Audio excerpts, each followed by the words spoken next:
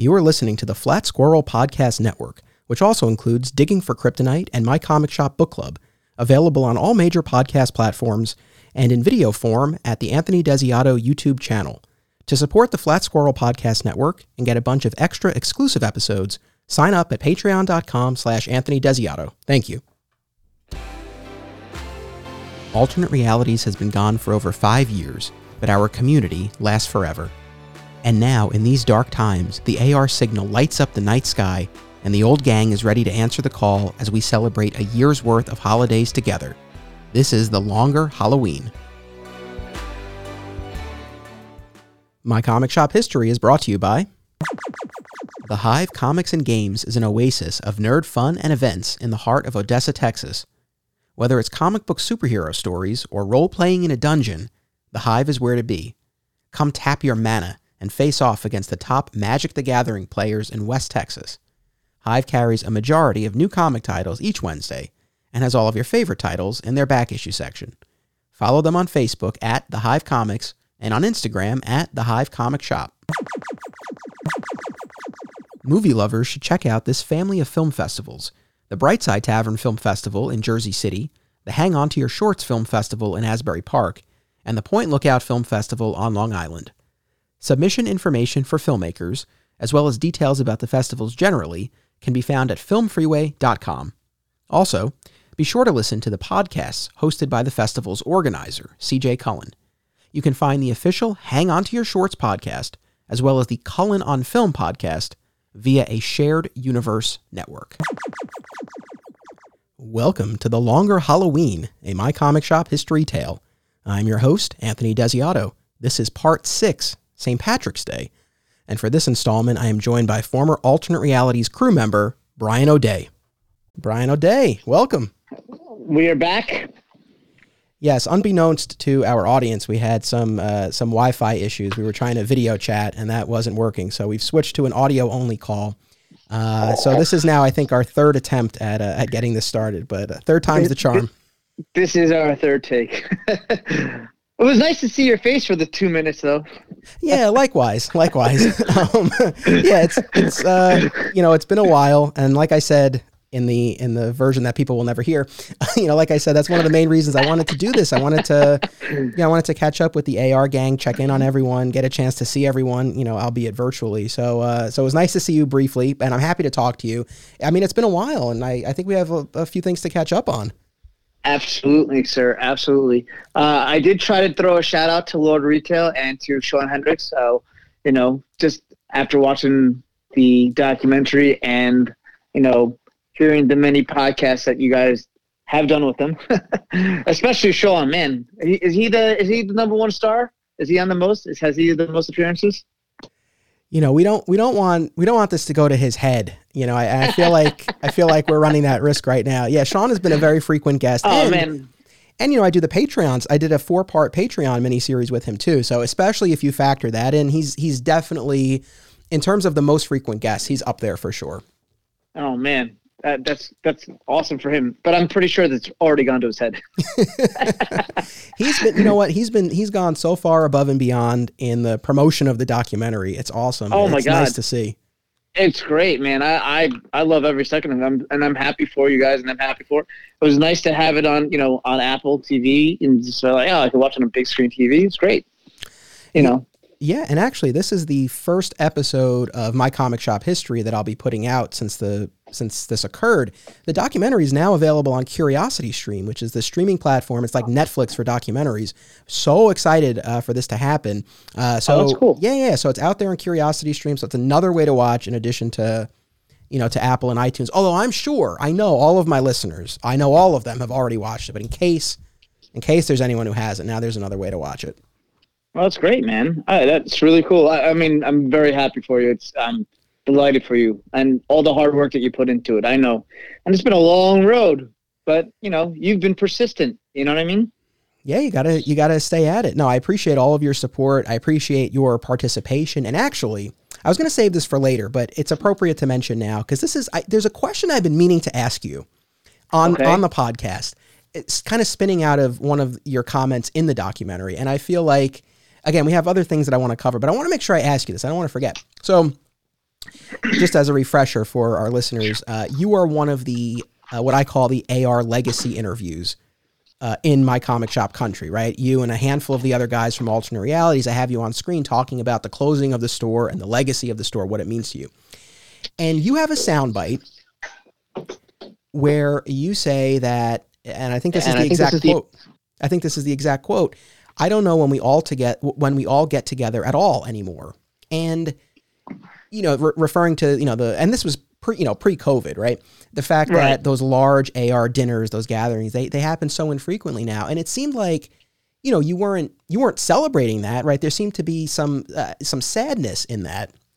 Was my takeaway. So then my question is, and this, I don't say this with any antagonism, like I'm genuinely curious, because to the best of my knowledge, like you've not sent out a mass email or a group text or something like that and tried to like take the reins and organize one of these dinners. So I guess I'm curious, like if you would want those gatherings to happen, like why not try to make one happen?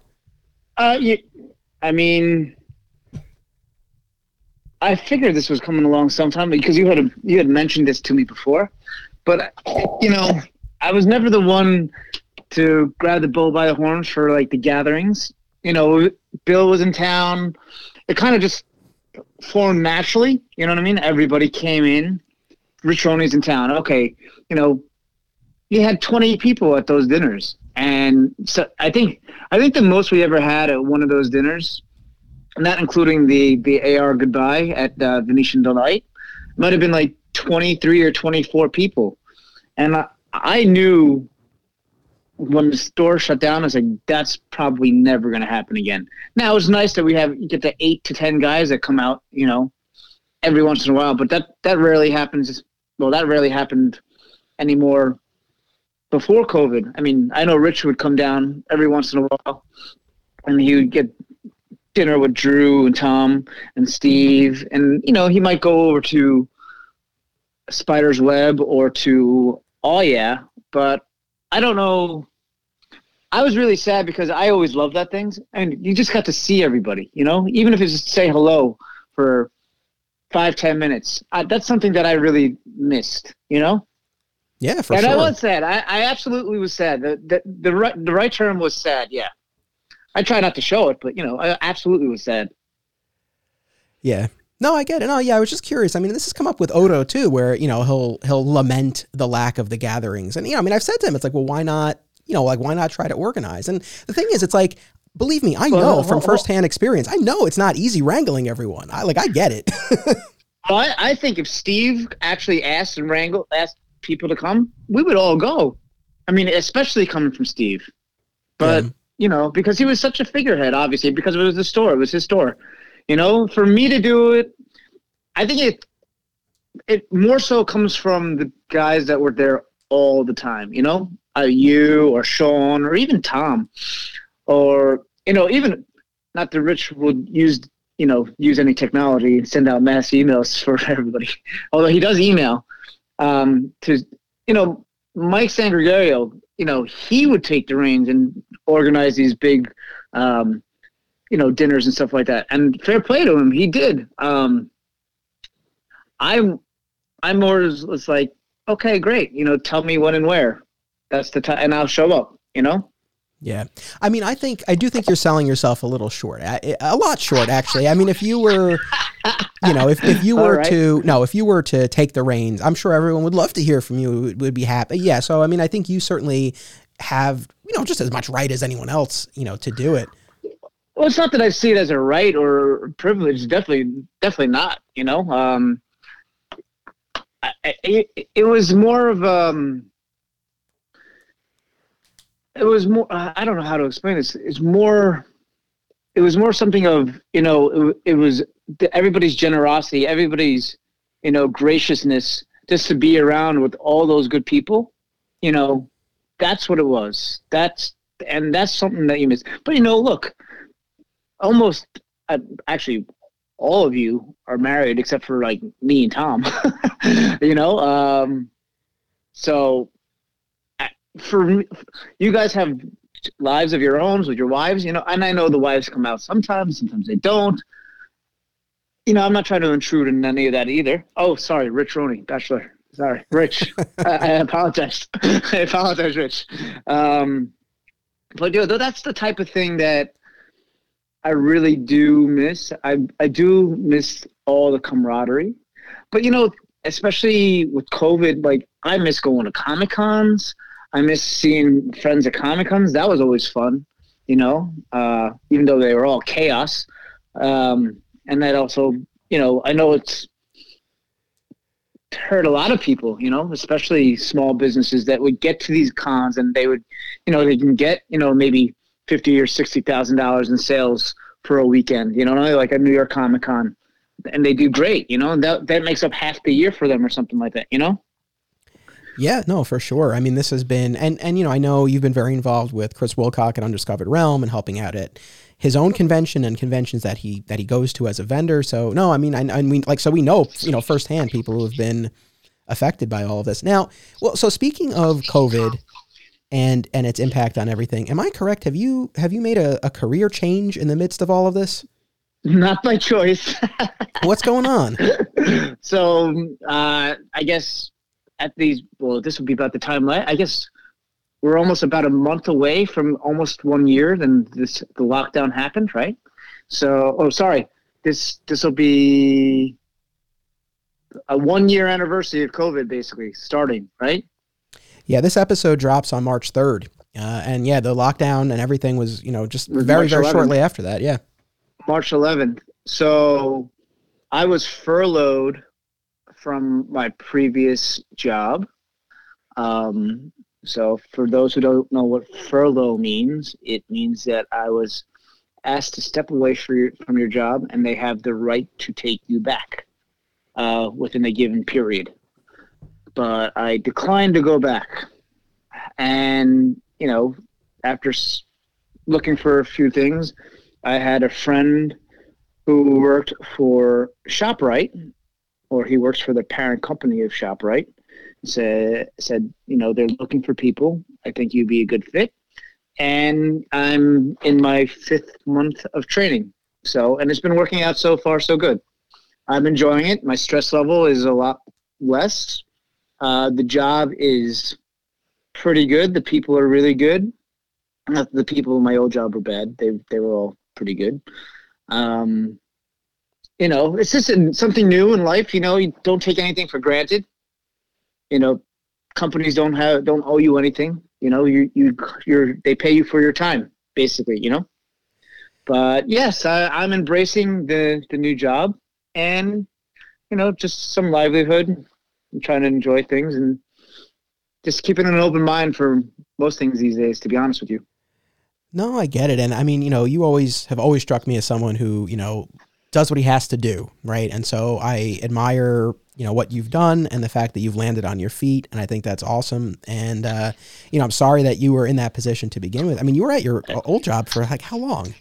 15 years. Jeez. Yeah.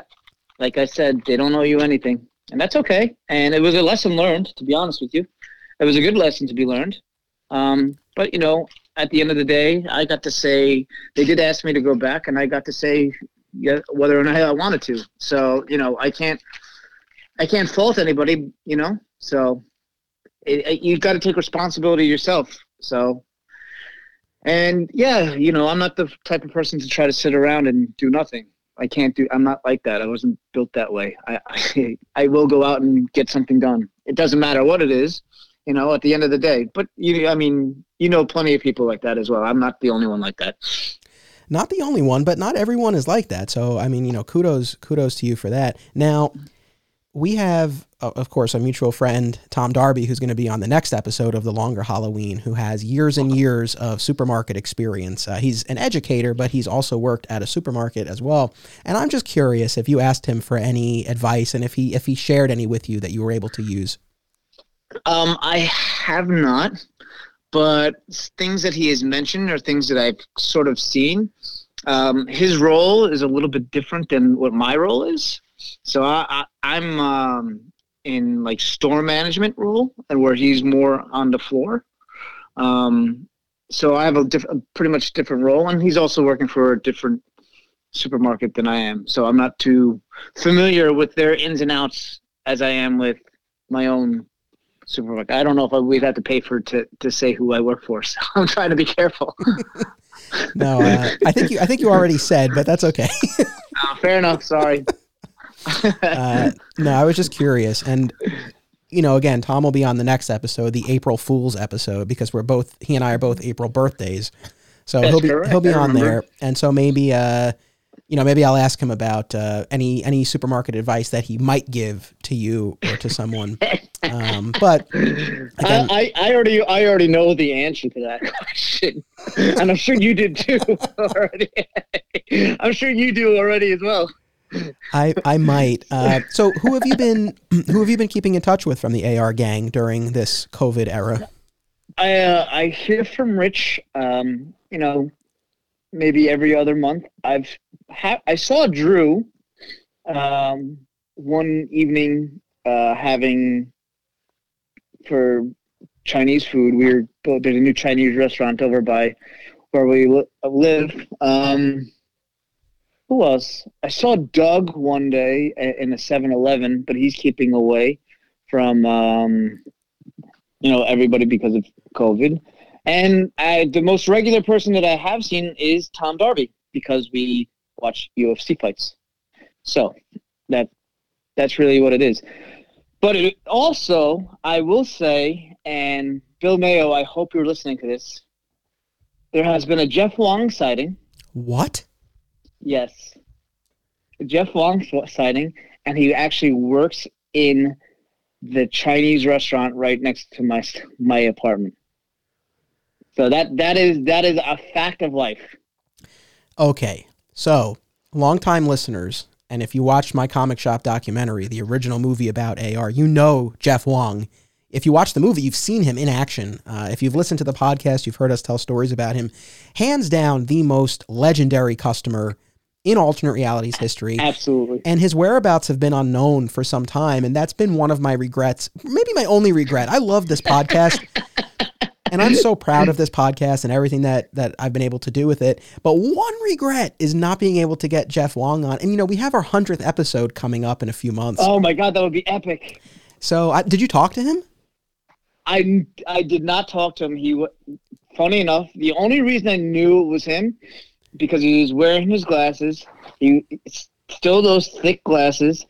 He would, I'm not trying to be mean, but Jeff was a little overweight. And he's still overweight, and he went right outside and was just puffed down that cigarette like it was the last thing on earth that he was going to enjoy, and went right back into the restaurant. I was like, oh, my God. And I mentioned this to Drew, and he's like, there's no way. And he's like, I have yet to see Jeff there. I was like, he went all the way into the back, and, like, if you look into the restaurant, you can barely see, like, the workers in the back, but I've seen him there 3 other times as I walk by the restaurant, and I'm like, that is hilarious. I was like, there's no way. I would love, because it's only a countertop when you walk into the restaurant, so like the kitchen's all the way in the back. So you're looking into the back of the kitchen so you can see all the workers. But I've only seen him there a handful of times, and, obviously I haven't really talked to him. So that's really what it comes down to. Oh, but man. It'd be great if I'm still convinced the only person that can ever get him onto the podcast is Bill Mayo. I really am. So maybe Steve. Maybe Steve could do it, but I don't know. Yeah, maybe. This is great intel, though. Thank you. This is big. No problem. Just to know where he is generally. What's big news. Yeah, it's it's amazing though, because I have him on camera in the original movie talking about and I filmed that in 2010, and I think at 11 years ago. Yeah, and at that point he was going to celebrate he was going to be 35. I remember I have him on camera saying I'll be 34 or 35. So, it's amazing to think like he's in his mid 40s now. Yeah, that is crazy. Well, I just turned 40. You did. So, I mean, it's not that unbelievable anymore. I remember when 40 was so old. Steve Odo, that one's for you. All right. We're all so old. Well, no, that's the thing. I think it was in the longer Halloween premiere episode. I think it was in that episode. Bill and I were talking about how it's crazy to us to think that, like, now we're in the same general age that Steve was when he opened alternate realities. Because it's so weird, because it's like we always looked at him, we met him as kids, and he was this fully formed adult, and it's like, wow, he has a comic shop, blah, blah. And it's like now it's like, oh, like we're that age that he was then. Like it's kind of crazy. Well, I found a photo. I don't know if Steve gave me the photo, but I found an old photo of Steve and I. I think somebody gave me the photo of Steve and I playing cribbage in the store. And this is when the register was on the left-hand side when you had walked in the store. So, that you're talking years and years. And I mean, I had to been 18 or 19 at the time. I had to been. So crazy how long ago that photo was taken, and just crazy how long to think that you've known Steve. You know what I mean? So yeah, you're talking. I've known Steve over 20 years. I know. It's just crazy to think. I was thinking about you, obviously, in advance of this episode, and thought of you recently when I wished you a happy birthday, and a couple of thoughts. And I appreciate that. Thank you. Of course.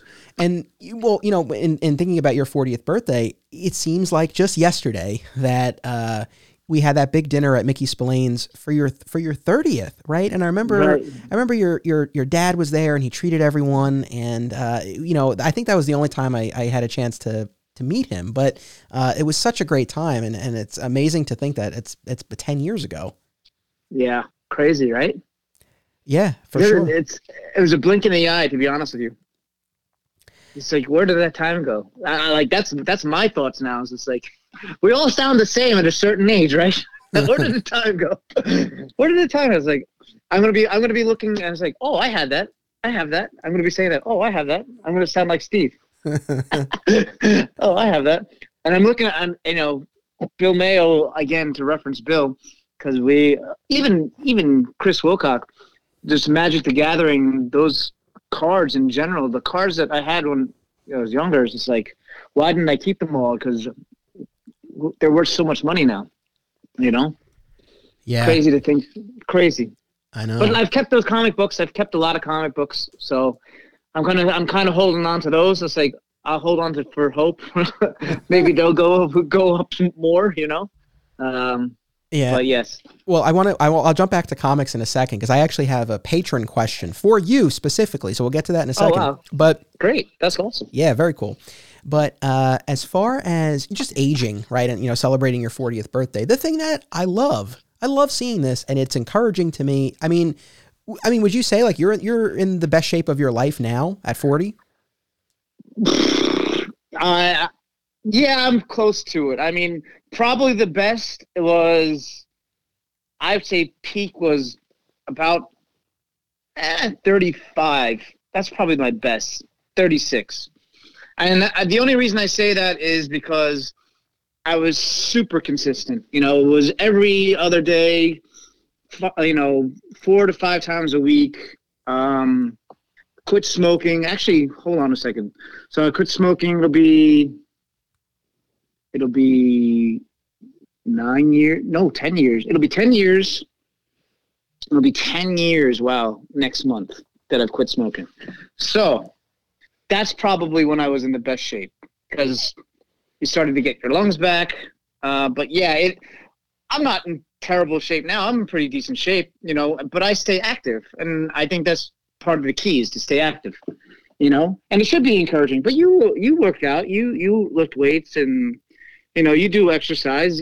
I mean, I'm not a weights guy, I'm more of a martial arts guy, and I think that helps,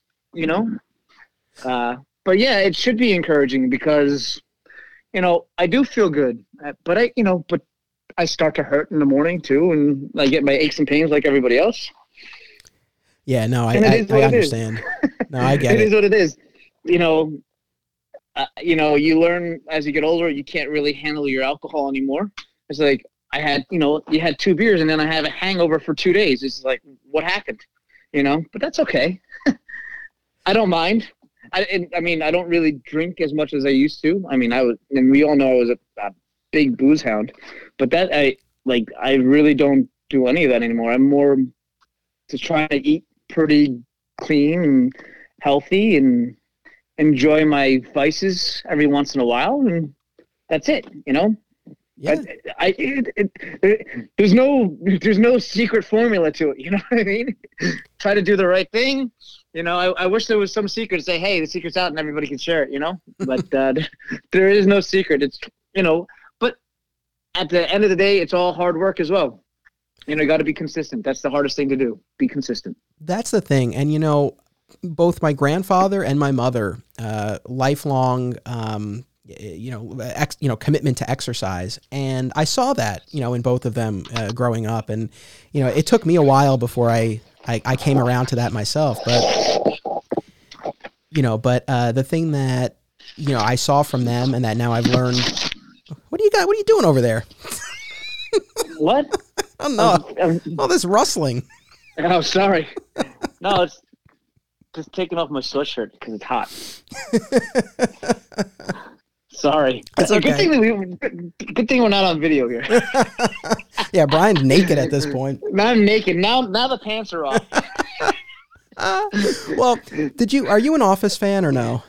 I love The Office. Well, the episode in the final season, the prank that they pull on Dwight when they make him think he's on the radio, and they're like, "Oh, we're getting some rustling," and so like he's down to his underwear in the break room. It's amazing. Yeah, that's what Brian is like right now. We can't see him. Yeah, pretty much. That's funny. But no, what I was saying. Jim is still my favorite character in that show. Oh, of course, he's the heart of the show.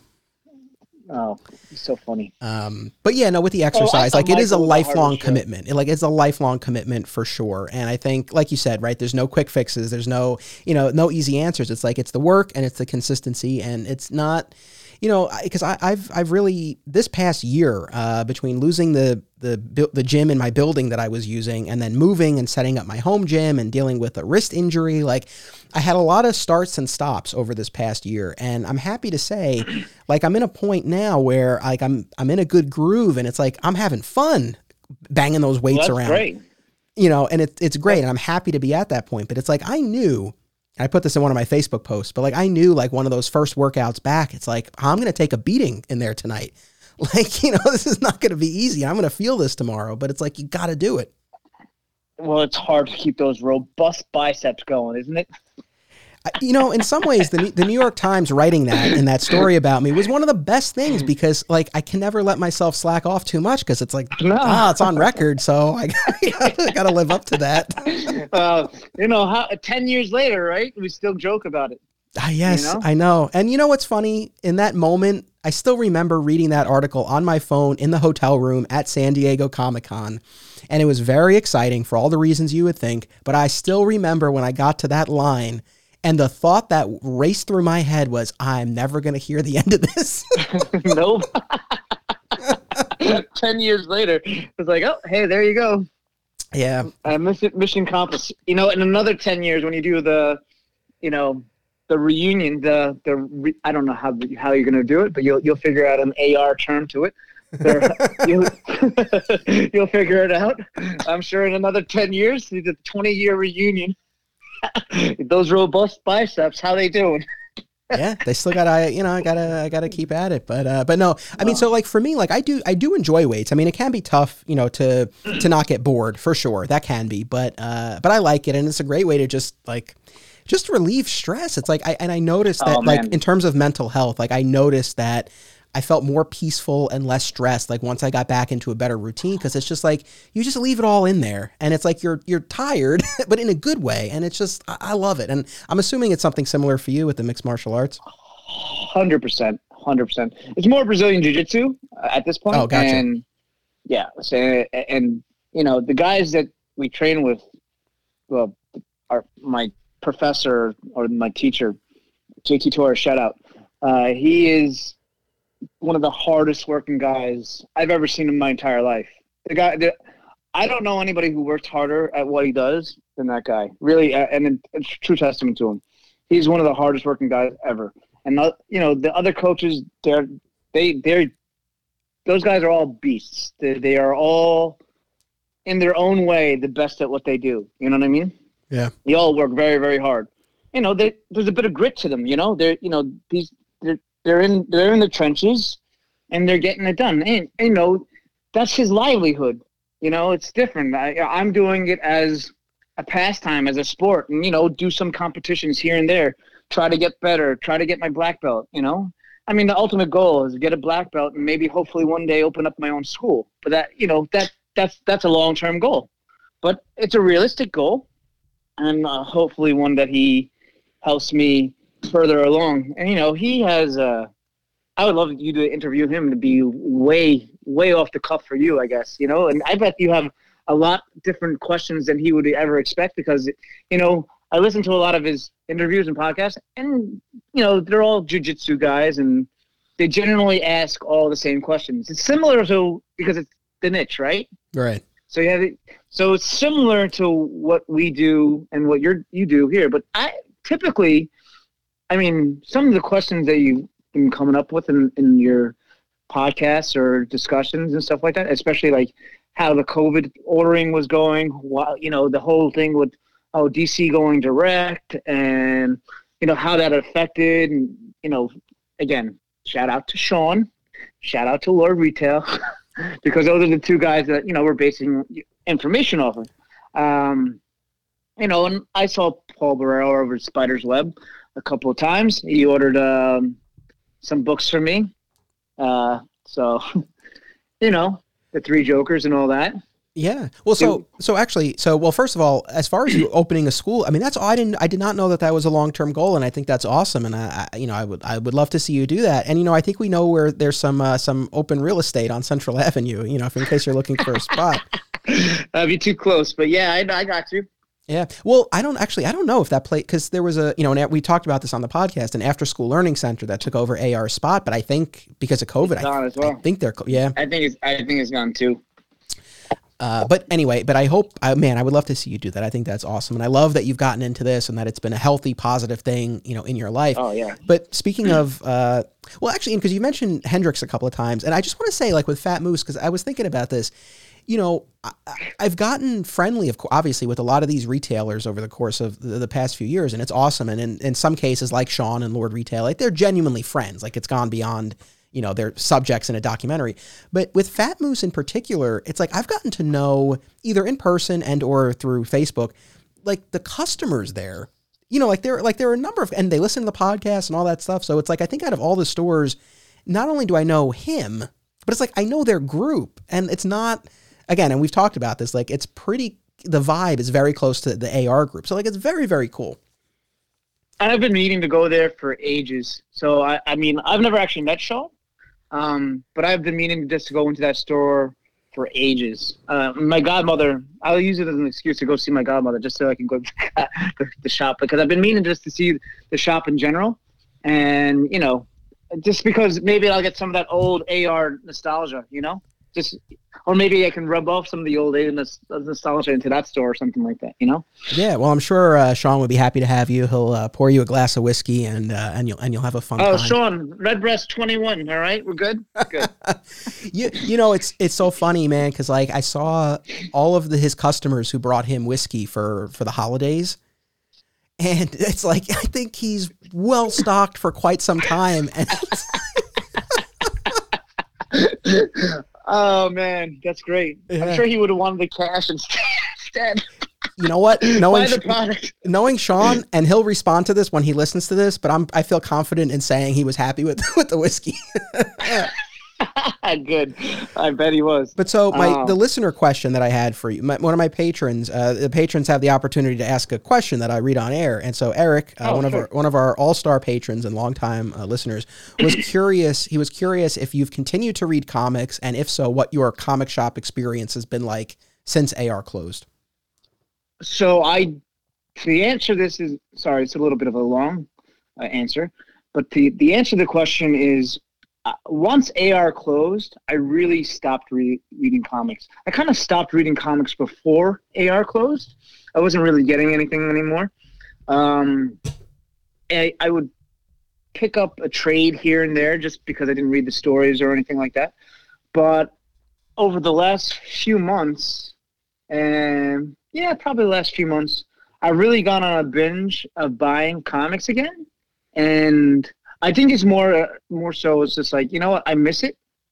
And it's just bringing back, you know, the old, having the book in my hand, reading it, especially, you know, like Teenage Mutant Ninja Turtles, they came out with this Ronin, and that kind of, that was a straw that broke the camel's back after seeing Three Jokers, right? I was like, I'm getting Three Jokers no matter what. Okay, cool.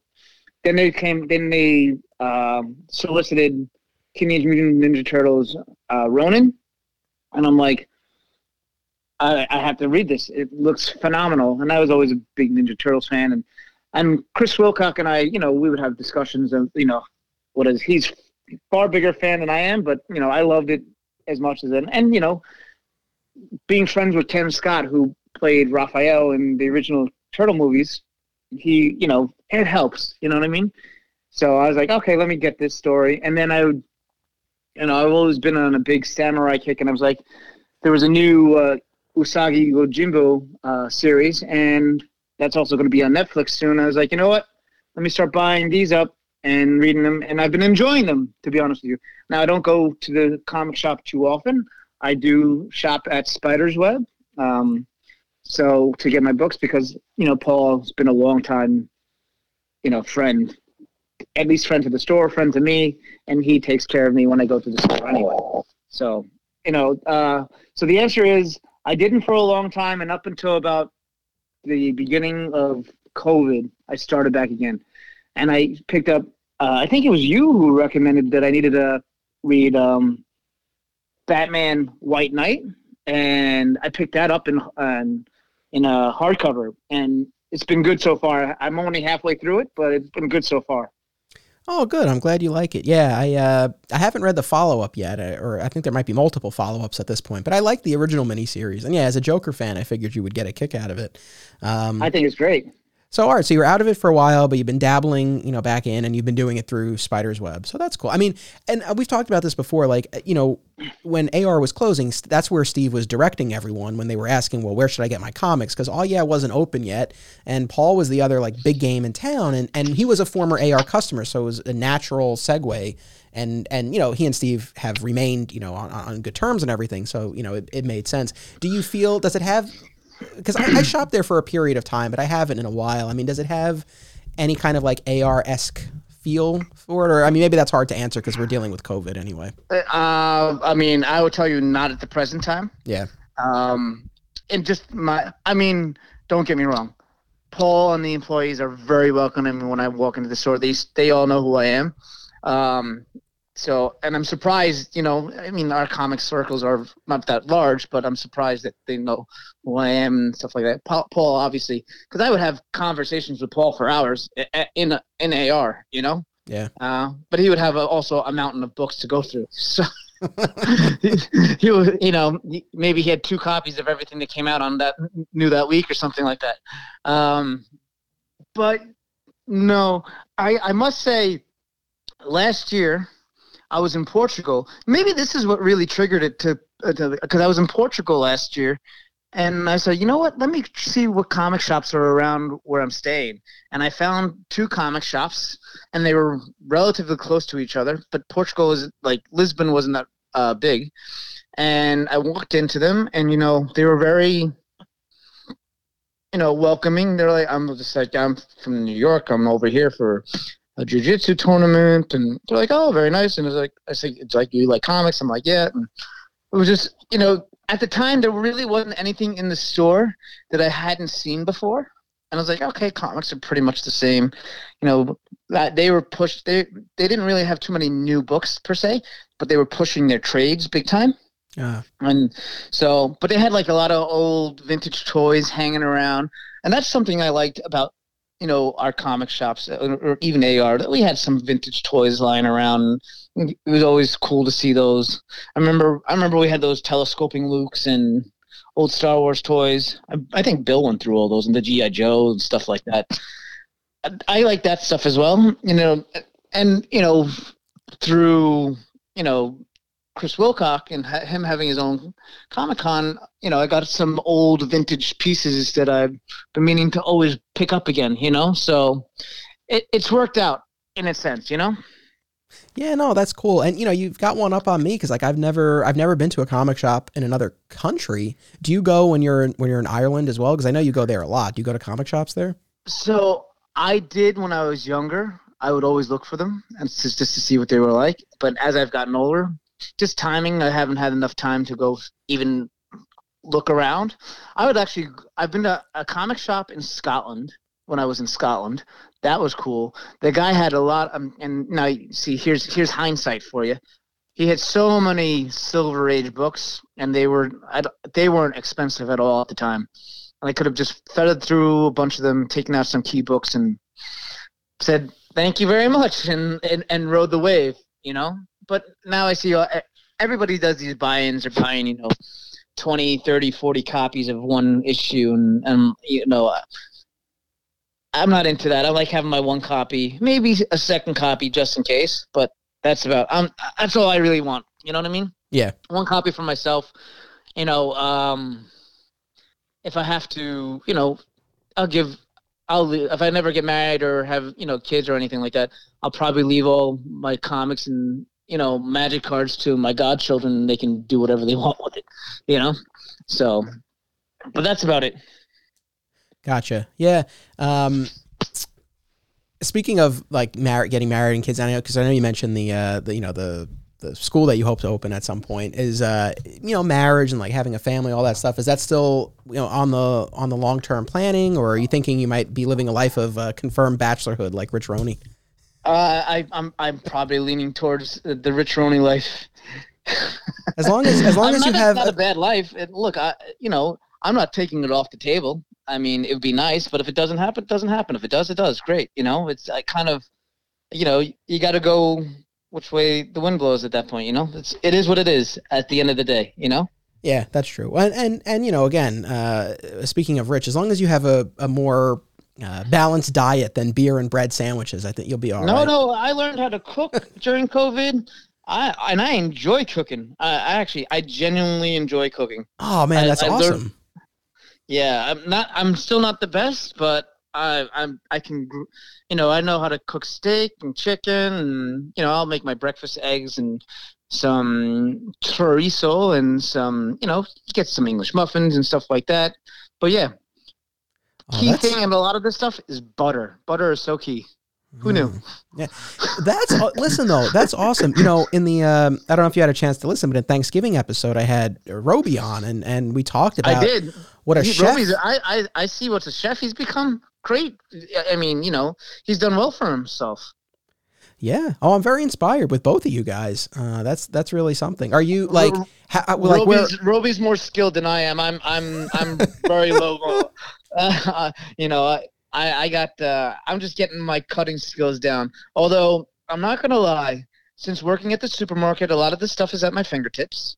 And I work with a lot of minorities, but I've learned like key making great guacamole, and it's not too shabby the few times that I've made it, and I'm like, I've impressed myself. The first time I was like, oh, way too much lime. And not enough avocado. Now I know. Now I'm finding my ratios. So it's getting good. It's just like, oh, this is good. Yeah. So. Oh, I'm very happy to hear that. I mean, that's great. I mean, that's that saves money. It's healthier. I mean, there's so many benefits to cooking for yourself, not getting everything out. That's awesome, man. Yeah, man. I honestly do enjoy it. The problem you have though is now just working 9.5 hours and then going to the gym, and then you get home at 9 o'clock at night. It's like, do I really want to cook at 9 o'clock at night? No. But, you kind of bite down on the mouth guard and you go through it, and then you're like, thank God I did that, that type of thing. Yeah. Going back to like working out, you do what you got to do. I just saw, The Rock, he posted on Instagram, it was midnight and he had to get in his second leg workout at midnight, and he did it, so he'll be up at 4 o'clock in the morning for that guy's. I mean, that guy's a monster. He's such a positive inspiration for so many people. It's like, good for him, Yeah, no, I love following all of his stuff. It is inspiring, and I'm looking forward to the sitcom about his life. I think that'll be a lot of fun. I think it's already started. Soon, very soon. By the time this comes out, I think it will have started. I think we're like a week or two out. Very soon, though. Okay. Yeah, maybe. Oh, speaking of things coming out, and this dovetails into something else that I wanted to ask you about, your fandom of the Joker, because again, by the time people hear this in a couple of weeks, maybe this will be old news. But just yesterday or today, we got some images of Joker in the Snyder cut of Justice League. Did you get to see them? I have not. Oh, okay. All right. I'll be on the, hold on. Let's see, the power of the internet at your fingertips, right? Yes. Well, if only there were a way we could pull up these photos right now.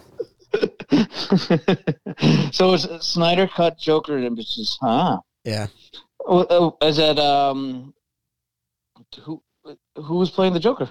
Jared Leto. Oh, this is Jared Leto Joker.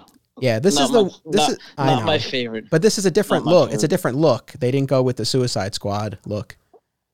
So Justice League. It's Justice League. What is it called? Justice League what? If you just do Justice League Snyder cut Joker, it should come up. Okay. Google at your best. Doesn't really show his full look, but he looks like a zombie. Seriously. Yeah. Yeah. I'm not fussed on him. He was. Yeah. Yeah. No, I was just curious, but let me ask you because is it safe to say Joker's still your favorite comic book character? I mean, I don't. He'll always be a favorite. I don't think I have anyone that is a favorite anymore that sticks out. But it'll probably lean towards the Joker. I mean, recent renditions. I have my opinions, obviously. Joaquin Phoenix, he was great. I hated that. It's a comic book movie, and you basically made it a mental thing. That's why he left the way he left. I thought that was like, you wanted to show mental health in a comic movie. I was like, that drove me mad.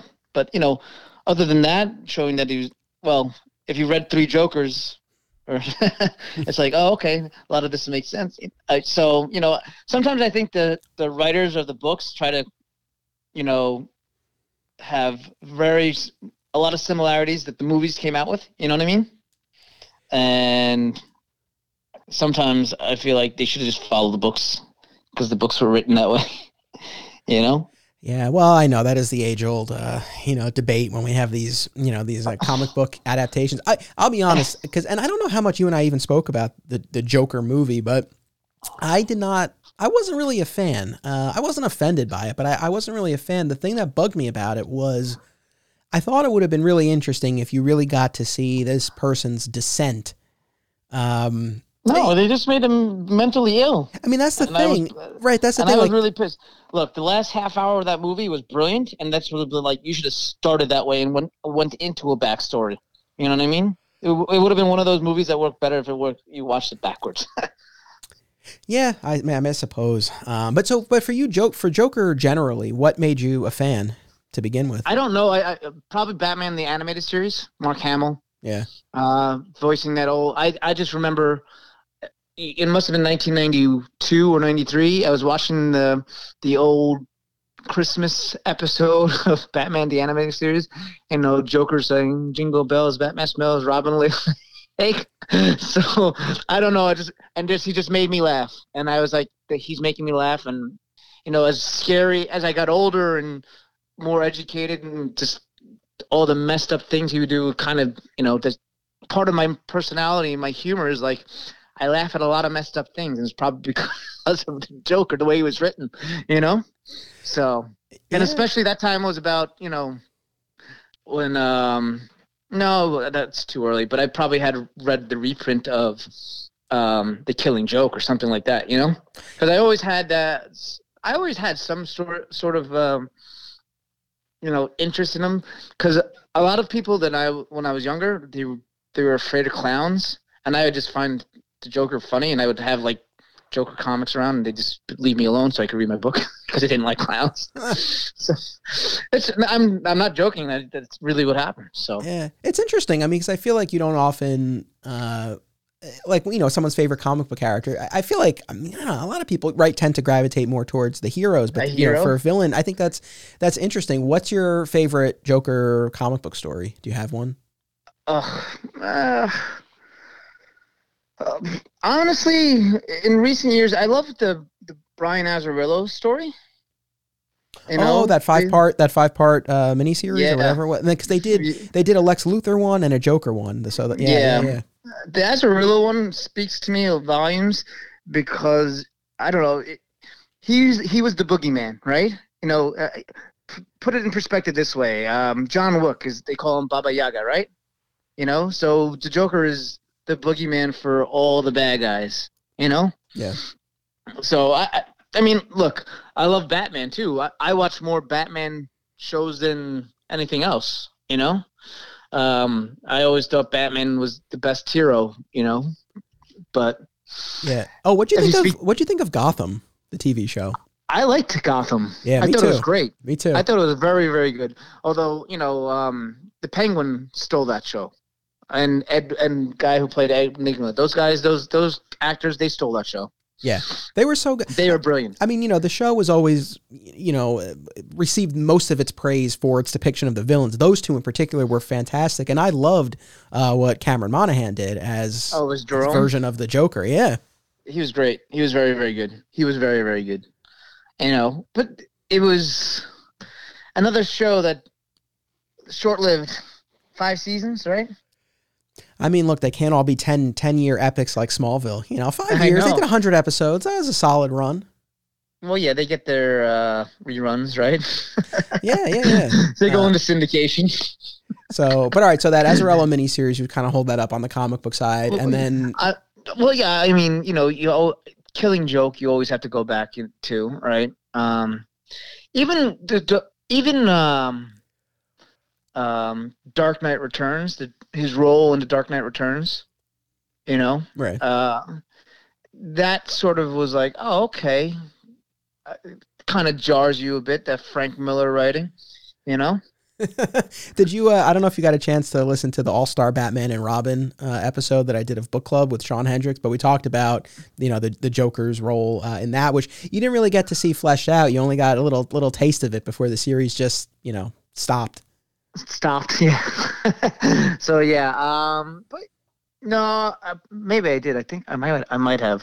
I'm sorry. My memory isn't as good as it used to be. It's okay. That comes with the age. I don't know. I kind of, you know, for the Joker was really always the artists that really made me buy the stories. And, you know, as I got older, I read the earlier stories and, you know, how he was more of a criminal back in the, you know, the 30s and 40s and stuff like that. And again, if you haven't read Three Jokers, you figure out, you know, oh, this is what's going on with the Jokers. But, you know, I was half right when we first spoke about it, you know? Yeah, because we texted when Three Jokers first came out. I was very curious, you know, as a Joker fan, what you thought. And now you compared it to a Christopher Nolan movie, The Prestige, which I love. And I don't want to spoil it in case anyone hasn't seen it. But when you mentioned that, I was like, oh, that's a cool way to look at it. I mean, all in all, and I guess we'll avoid spoilers because Three Jokers is still relatively recent in case anyone hasn't read it yet. But like overall, were you satisfied with it? Because overall, I liked it. I wasn't blown away. No, I wasn't blown away. The first issue, I was like, okay, great, I can get into this. Second issue was like, okay, I see what you did there. And the third issue was like, really? I was like, okay, I guess, is that what I have to accept? Fine. And then he still didn't find out what you wanted to find out after all these years. You know? Yeah, it was, again, overall it's worth a read, but I don't think it was worth a read, but hype. I do think, in my opinion, it was anticlimactic, to be honest with you. Yeah. And then what about live action Jokers? Is Heath Ledger your favorite? He is definitely up there. He did the best depiction for sure. Well, who's your favorite? I mean, Jack Nicholson. Because no, look, here's the thing, right? You know, I said who's your favorite, I think fine. it has to do. I think it has to do with age, and I think Heath. So Jack and Heath are probably on the same level.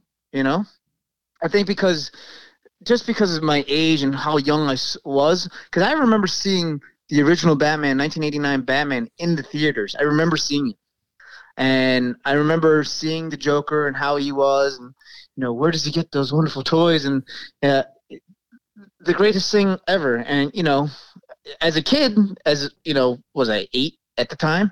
As an 8-year-old kid, it was like, wow, cool. I remember my eyes just being, bright-eyed and just, you in shock, and it was one of the coolest things ever. So I don't know, maybe that's what it is. I mean, but I love Cesar Romero. I mean, Jared Leto by far for me is the worst Joker. But, who knows? Yeah, I'm curious to see his Joker come back in the Snyder Cut, and we'll see. Yeah, I was really not a fan of Suicide Squad generally, or Suicide Squad had so much potential too. So yeah, and it started off really great, and then it just went to crap. It's just the typical DC formula. Well, even Wonder Woman. Well, yes, I know you will defend your movies to no end. I understand. I know you're a very big fan, but if you're comparing Marvel movies to DC movies have been sort of underwhelming. And I'm a fan of the Wonder Woman, the first Wonder Woman movie that came out. The second one was just like, oh, I'm sorry.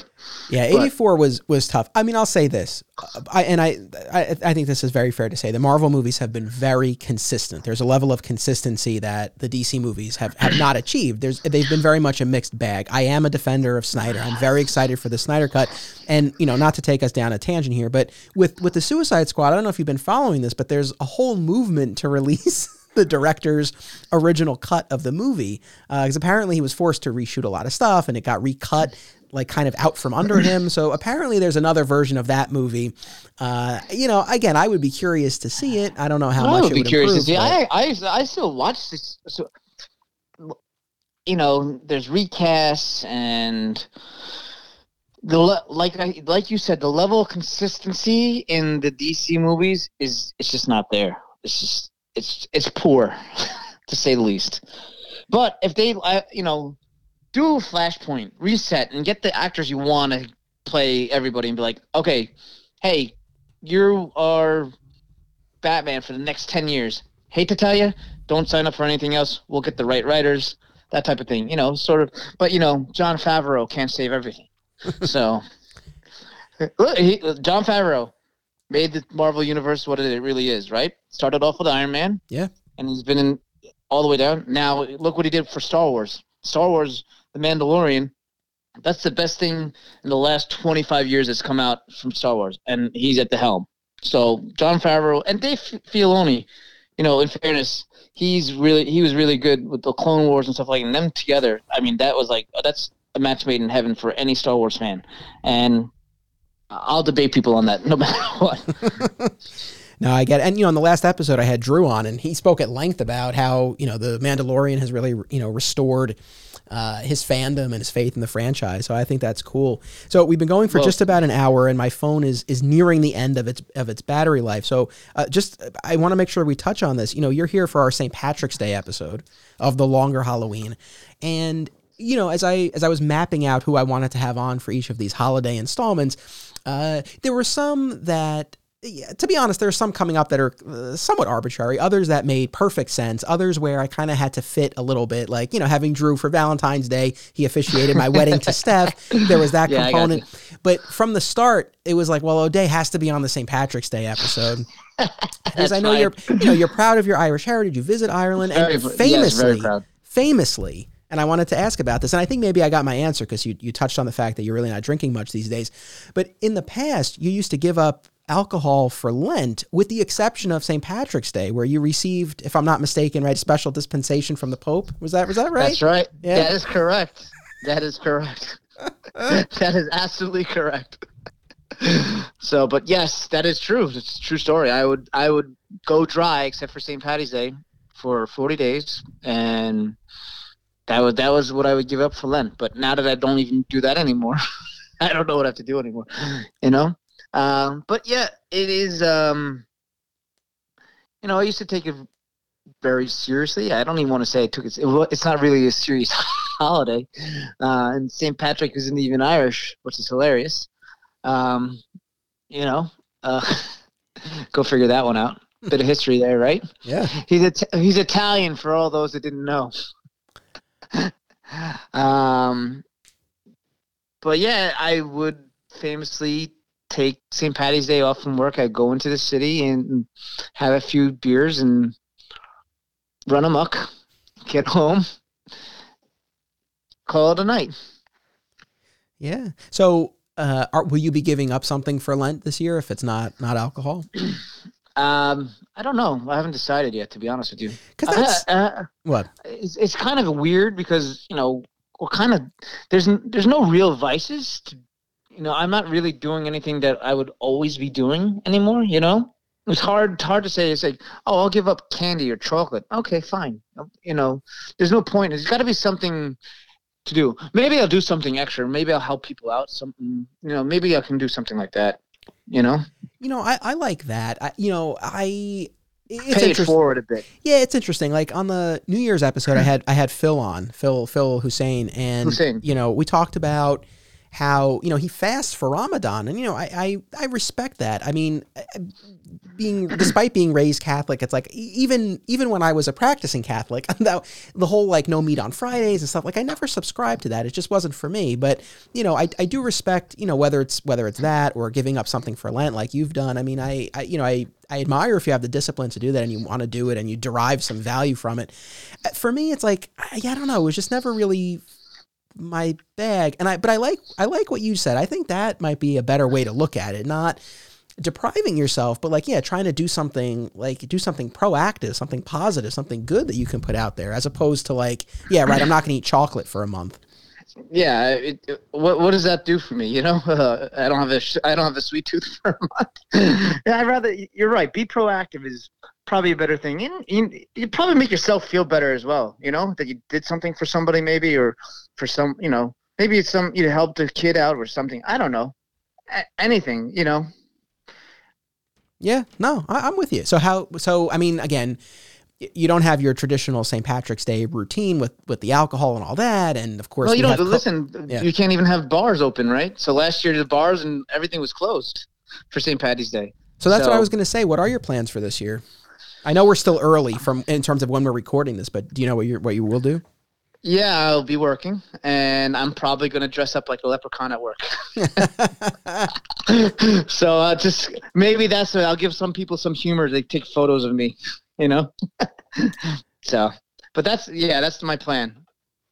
All right. Well, I think that'll be fun. Oh, wait. And so with the training, so now is the school open at all? Or are you doing it at home? What are you doing? Since this is public access, I don't want to say what we're doing. Okay, fair enough. We're training underground. Okay. Put it that way. But anything else that you want to mention before we wrap up? I don't know, man. I do appreciate you actually giving me the one-on-one time this time. I had fun. I know it's an hour. Sorry to take us up so long. I think I had 2 hours out of Drew. We're not on a Joe Rogan podcast. I got that. That's all right. No 3-hour podcast. No 3. Well, no, it's funny though. So I think we had said this in one of our unused takes, but when I first asked you to be on this, you were like, oh, who else is going to be on there? I'm like, no, these are one-on-one. And, it's kind of shifted in terms of, what I kind of want out of the podcast experience and what I want to put out there. So, in the past when I've done, podcasts with 2 or 3 guests where I'm really trying to learn from them and get information out of them, that's one thing. But with something like this where we're just conversing and catching up, it's like, I'm happy to have it just be one-on-one. And I think we get a more, organic conversation than, multiple people all trying to, jump in. So I love doing it this way. Wow. Who would have known Joe Rogan was right, huh? I don't know. Somebody might have said something a few years ago, but who knew? Who knew? Well, I mean, the thing is, though, it's like I'm happy that I did the other episodes the way that I did, but I'm also happy to do these this way now. But it's funny as far as the runtime, for the longer Halloween episodes, those have been in the hour to hour and a half range. Those haven't been anything crazy. But the Digging for Kryptonite and the book club episodes that I've been doing, those have all been most of them have been pushing 2 hours. We have a lot to say. Good. Oh, that's what I meant to ask you. That's right. All your listeners are going to know how silly and stupid I am. So when I saw the longer Halloween, I was like, oh, maybe he wants me to read the long Halloween again. So I ended up reading the long Halloween again. So I ended up reading The Long Halloween again. And I'm like, oh, this is such a great story. Maybe he'll bring up this.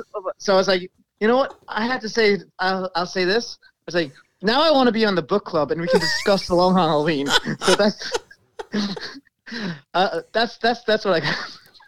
Well, that is hilarious. If it makes you feel any better, you're not the only one. I don't know if it was Bill or Phil, like someone, when I reached out to them about this, they were like, oh, like, do you want, I don't know if they said, do you want me to read that? Or they might've said like, what do you want me to read? And I was like, no. Like, it's not a book club. It's just, it's the long AR Halloween. It's just it's a fun takeoff on the title. So yes. So I ended up actually reading it. So yeah. not that it matters, not that but I also read the follow-up, Dark Victory after that as well. Well, so I'm sorry that you did that unnecessarily, but they are great stories. So they're fantastic stories. Batman stories. I'd feel worse if they were terrible stories. They were like, oh, and I had to go track them down, and I didn't like them. I didn't mean to ask you. Did you read Doomsday Clock? Yeah, I did.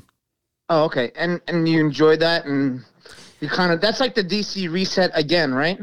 Essentially, I bought the trade, and I'm going to read it at some point. But I just kind of know I have no real background on it, or I don't know what my expectations should be.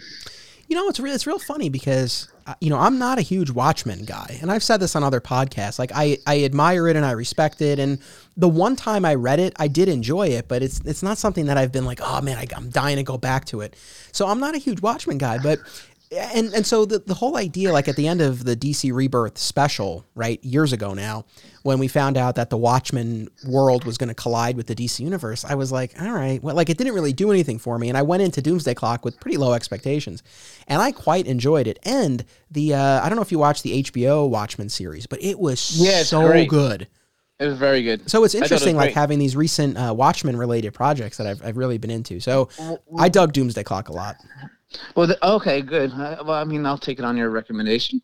I did buy it, just something for me to read, and just having trying to read some of the news stories because as I got out of the comics, I thought a lot of the stories were soft and they just weren't any good. No offense to the writers out there; they're just doing their job, but I didn't enjoy them. Put it that way. No, I understand. It's not I'm not trying to belittle anybody, but for something like The Watchmen, when I first read, I was a kid when I first read that, so it wasn't an easy read for me as a kid, so I didn't really understand a lot of the stuff that was going on. So as I got older, obviously I reread it, and it's a very good read, but it's a hard read. You know what I mean? It's not an easy read.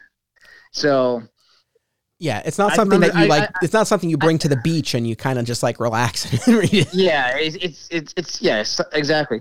And it's not something I would tell people is like, oh, it's something you can read over and over again. It's something you have to actually want to read over again and be like, oh, this happened. I can go see that. So that's why obviously the TV show was a lot better than the movie, obviously. But anyway, so it's good to know that you're recommending Doomsday Clock. So, all right, no problem. I like it, and without spoiling anything, it kind of gets at the heart of the Superman's role in the DC universe and mythology. So I liked it for that aspect. But anyway, I do hope that you enjoy it. When you get a chance to check it out. Absolutely. Maybe I'll have a discussion one of these days. Yes, well, there are plenty of podcasts, so I think we'll be able to. We'll have you on. It's funny because like eventually I will cover the longer Halloween and all that stuff, but I've done a good bit of Loeb between Digging for Kryptonite and my Comic Shop Book Club. I've done a few Loeb things already, so I'm going to space out the longer Halloween, the long Halloween, and all that stuff. Is there? Are you doing like writers? Are you doing like writers runs with the book club, or are you just doing specific like big story arcs? Or it's a mix. It really depends. Given my inclinations, like it's definitely more writer centric. But it's a mix of stuff, and just you get some of the Miller stuff in there, and you get some. Yes. No, of course. Alan Moore stuff and whatever. Yeah, for sure. Well, listen, dude, before my phone dies, thank you very much for taking part. I'm really glad. Pleasure. I'm glad we got to catch up. I'm glad you're hanging in there. You're doing your thing. Stay safe, stay healthy. And I look forward to the next time when we can actually be in person together. Fantastic. Don't be a flat squirrel. Don't be a flat squirrel. Take care, buddy. Bye-bye. Bye. Thank you to Brian and to all of you for tuning in for this episode. We'll be back at the beginning of April with Tom Darby for our April Fool's episode. Should be a lot of fun. Until then, don't be a flat squirrel. My Comic Shop History is a Flat Squirrel production. Art by Philtastic Phil Menza, music by Basic Printer. If you like what you heard, be sure to listen to Digging for Kryptonite, available on most major podcast platforms. Sign up for exclusive content at patreon.com/Anthony Desiato and watch My Comic Shop Country, out now on Apple TV and Amazon.